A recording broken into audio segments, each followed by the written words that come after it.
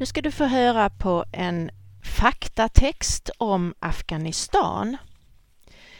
Jag stannar inte så mycket och förklarar olika ord, utan jag läser texten, och om det är ord som du funderar på så kan du titta på orden och leta i till exempel Google Translate, Google översätt.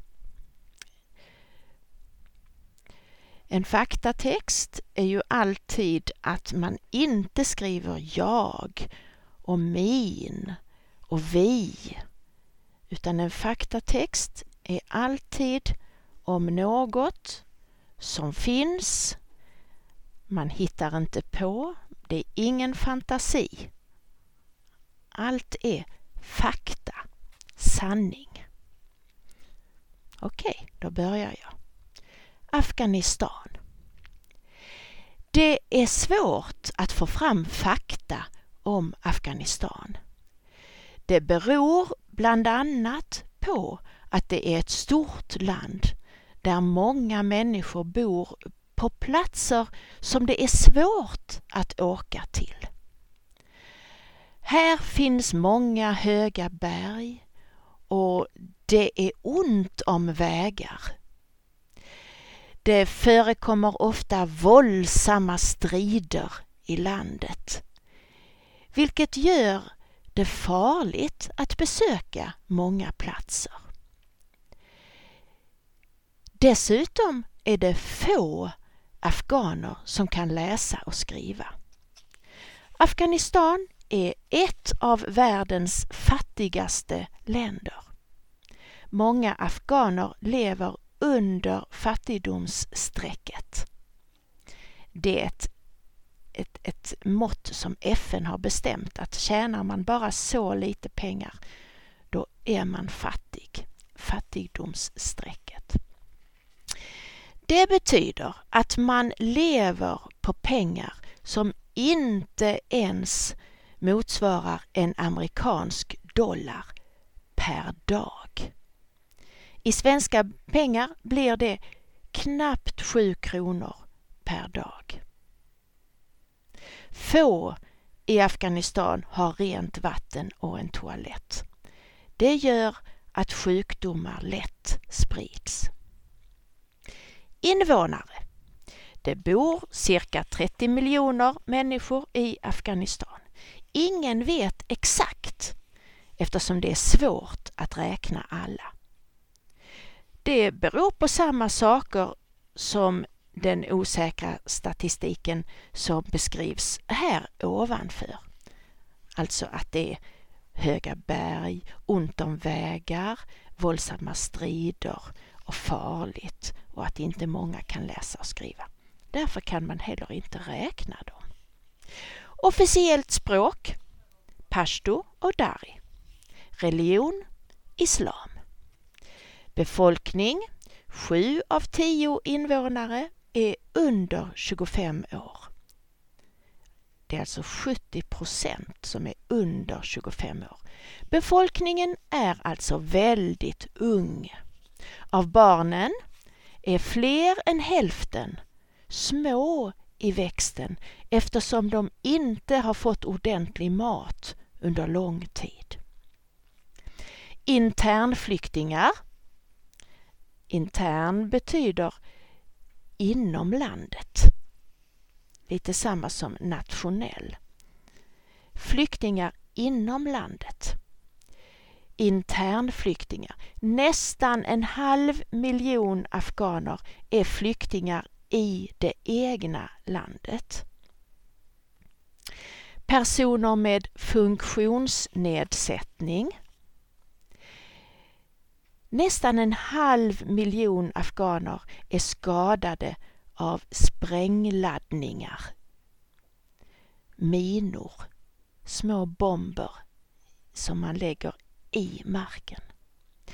Afghanistan är ett av världens mest minerade länder.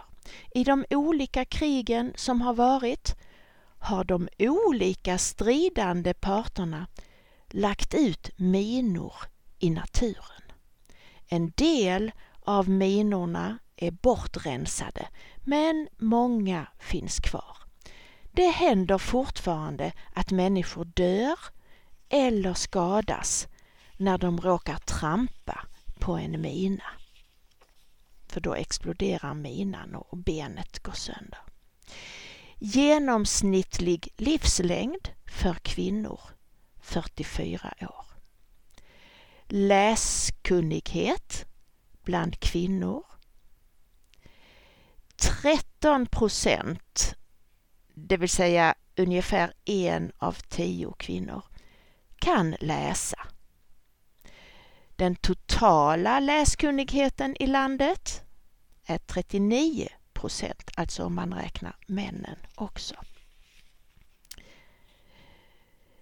År 2014 beräknas cirka 7,5 miljoner afghanska barn gå i skolan, medan 5 miljoner barn inte gör det. Och mer än hälften av alla flickor går fortfarande inte i skolan. Den svenska biståndsmyndigheten SIDAs arbete i Afghanistan går ut på att fler ska få möjlighet att gå i skola samt att öka kvaliteten på undervisningen, att undervisningen ska bli bättre. År 2019 vill SIDA att 9,5 miljoner afghanska barn ska gå i skolan. Det svenska biståndet, alltså de pengarna som svenska staten betalar till olika länder, bistånd för att hjälpa. Det svenska biståndet ska betala för 650 000 elevers grundskoleutbildning. SIDAs mål för år 2020 är att hälften av alla afghaner ska kunna läsa, uppdelat på 40% av kvinnorna och 60% av männen. År 2008 kunde totalt 26% läsa, 12% av kvinnorna och 39% av männen. I hela världen idag kan nästan 9 av 10 unga, alltså 90% unga mellan 15 och 24 år läsa. Så Afghanistan ligger långt efter de flesta länder. Ett av Svenska Afghanistan-kommitténs mål, det är en svensk förening, hör om den sen. Fram till 2017 är att alla barn i Afghanistan ska växa upp i trygghet och få utvecklas maximalt. Med hjälp av pengar från SIDA driver Svenska Afghanistans-kommittén, som förkortas SAK, både byskolor och större skolor. Så en svensk förening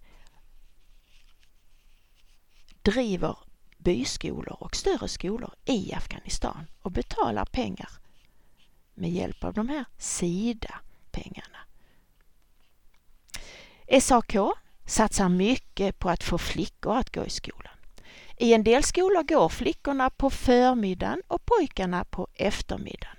I andra skolor går flickor och pojkar i skolan samtidigt, men i åtskilda klasser, alltså olika klasser. För äldre flickor är det viktigt att det finns kvinnliga lärare. Annars vill deras föräldrar inte skicka dem till skolan. Föräldrarna vill inte att deras tonårsflickor ska träffa vuxna män som inte hör till familjen. Hårt liv för afghanska flickor och kvinnor. I Afghanistan gifter sig 6 av 10, alltså 60% flickor innan de har fyllt 16 år. Mer än hälften av alla äktenskap är med en släkting. Väldigt många av de afghanska kvinnorna är utsatta för fysiskt, psykiskt och sexuellt våld i hemmet. Fysiskt våld är när man slår någon. Psykiskt våld är när man pratar dumt och fult så att kvinnan känner sig som att hon inte kan någonting. Och sexuellt våld är ju som våldtäkter och så. Men allt detta är i hemmet. Våldtäkt inom äktenskapet är inte något brott enligt de afghanska lagarna. Och det beror på att en kvinna alltid ska vara tillgänglig för sin man. Alltså att en kvinna alltid måste ligga med sin man om han vill det. Det händer att unga flickor som tvingats gifta sig mår så dåligt att de tar livet av sig. De flesta har ingenstans att fly om de blir misshandlade. Många kvinnor i Afghanistan hålls åtskilda från män. Särskilt på landet har kvinnor svårt att gå vart de vill, när de vill. Många kvinnor lever sina liv inomhus i hemmen. De kan bara gå utomhus tillsammans med sin man eller en manlig släkting. Men om en kvinna har burka på sig kan hon ibland gå utomhus utan att ha en man med sig. En burka är ett långt plagg i veckat tyg som täcker ansiktet och kroppen. Kvinnan bär burkan över sina vanliga kläder. Hon kan se ut genom ett nät för ögonen. Afghanistans historia i korthet. Afghanistan har en mycket gammal historia. Det fanns människor som brukade jorden här, alltså odlade på jorden, odlade olika mat i jorden. Det fanns människor som brukade jorden här redan för 6000 år sedan. På 1200-talet, det är alltså 800 år sedan, invaderade Djingis khan delar av landet, alltså tog. 1500 till 1700-talet, det är för 500 år sedan, kallas stormogulernas tid. 1839 till 1842, snart 200 år sedan, det var det första kriget mellan Afghanistan och Storbritannien. Brittisk ockupation slutar med att Storbritannien får lämna landet. Många dör. 1879 till 1880, den andra brittiska invasionen. Storbritannien och Ryssland tävlar om vem som ska bestämma i Centralasien och i Afghanistan då. 1919, det är 100 år sedan, det tredje anglo-afghanska kriget. Anglo betyder alltså engelska. Anglo-afghanska kriget. Britterna, Storbritannien, förlorar och Afghanistan blir oberoende, kan bestämma själv. Men 1919 till 1929, emiren Amanullah Khan försöker tvinga män att bära västerländska kläder, alltså som i Europa. Och kvinnor försöker han tvinga att sluta klä sig i burka. Men det slutar med att religiösa ledare gör uppror. 1946, Afghanistan blir medlem i FN, UN, Förenade Nationerna, United Nations. Det är precis efter andra världskriget med Hitler. 1960 och 1970-talet, många västerländska ungdomar reser genom Afghanistan till Indien och Nepal och Thailand. Det var den tiden som kallas för hippietiden, när många ville se vad Indien hade för något att erbjuda. Afghanska kvinnor studerar på universitetet och får en frihet mer lik den som västerländska kvinnor har. 1979 till 1989, dåvarande Sovjetunionen invaderar Afghanistan av rädsla för att Afghanistans kommunistregim annars ska falla. Mer än 5 miljoner människor flyr landet och 1,5 miljoner afghaner dör under den sovjetiska ockupationen. 15 000 sovjetiska soldater dör. 1990, det är 20 år sedan, nej, nästan 30 år sedan, inbördeskrig, alltså krig i Afghanistan mellan olika grupper i Afghanistan. 1996, de islamistiska talibanerna kommer till makten. 2001, USA invaderar Afghanistan som hämnd för attackerna mot World Trade Center i New York samma år. Då när flygplan flög rakt in i de två stora skyskraporna, de stora höghusen i New York. Och de rasade. Sen började ju USA att anfalla olika länder och även då Afghanistan och vill hämnas. Exakt hur många som har dött i kriget sedan USA invaderade landet är det ingen som vet. Militärer från många länder kommer till Afghanistan för att försöka skapa fred och ordning. 2014, det är 4 år sedan, de flesta utländska trupperna lämnar Afghanistan. 10-tusentals människor har dödats och skadats sedan kriget började. Det råder stor osäkerhet om hur framtiden blir för landet. Och den här boken skrevs 2014, så därför har den inte med mer. Vad är SIDA och vad gör de? SIDA betyder Styrelsen för internationellt utvecklingssamarbete. SIDA är en statlig myndighet som arbetar på uppdrag av Sveriges regering och riksdag. Syftet är att försöka minska fattigdomen i världen. SIDAs arbete betalas med skattemedel. Hälften av Sveriges biståndspengar går till SIDA. Så SIDA är alltså svenskt och SIDA delar ut hälften av alla pengar som Sverige betalar till andra länder för att hjälpa. Skattemedel. Politikerna i riksdagen alltså bestämmer vilka länder som SIDA ska samarbeta med.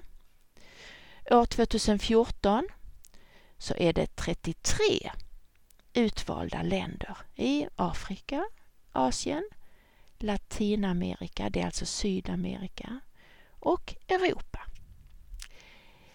Sedan talibanerna föll 2001 har Afghanistan fått allt mer svenskt bistånd. Från och med 2014 är Afghanistan det land som får mest bistånd av alla länder från Sverige.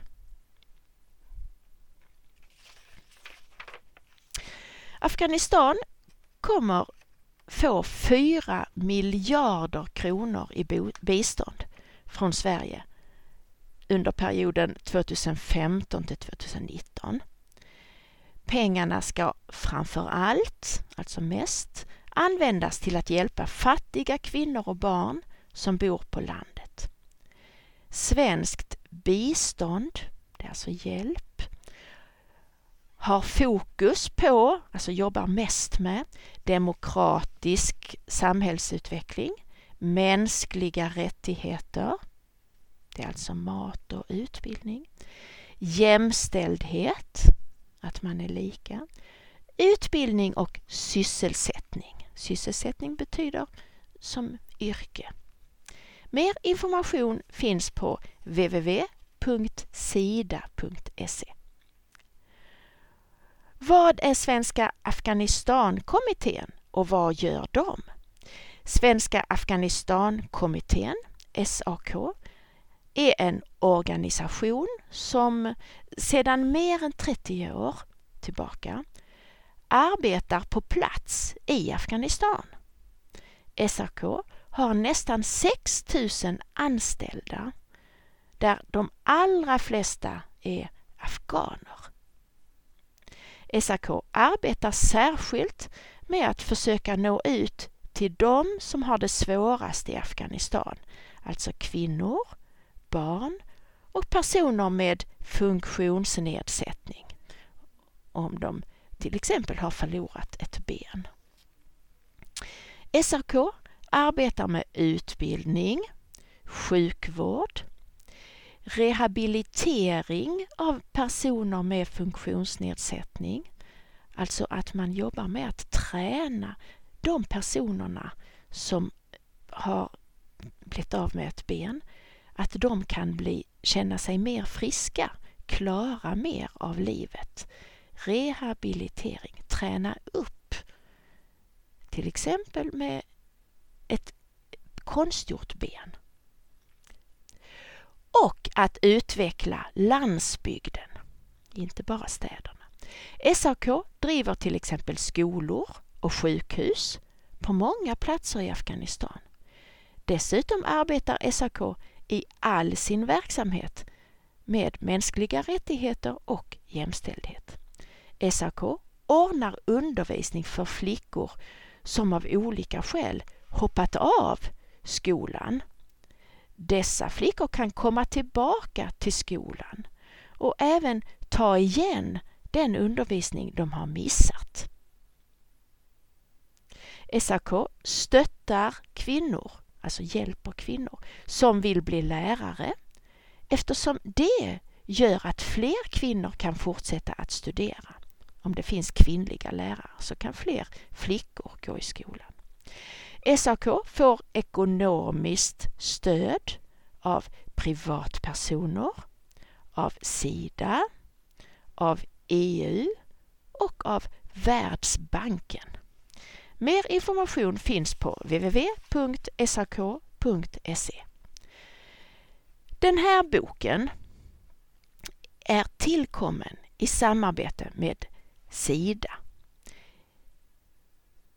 Inspirationen hämtades under en resa i Afghanistan våren 2014. Och boken vi talar om då är alltså boken Jag kan bli rektor av Kristina Valdén på förlaget Vilja. Och inspirationen, där står också till minne av Nils Horner som sköts till döds i Kabul 11 mars 2014. 2 veckor efter att materialet till den här boken samlats in i Afghanistan. Varmt tack till Svenska Afghanistankommitténs kunniga personal på kontoren i Stockholm, Kabul, Jalalabad och Maidanshar. Och varmt tack till alla de afghanska flickor och kvinnor som ville prata med mig. Och varmt tack till mina svärföräldrar Karin och Leif Valdén som tog hand om 2 av våra barn så att jag kunde resa till Afghanistan. Källor: FN, www.fn.se, Sida, www.sida.se, Svenska Afghanistankommittén, www.sak.se, Unicef, www.unicef.se, Världshälsoorganisationen, www.who.int. INT.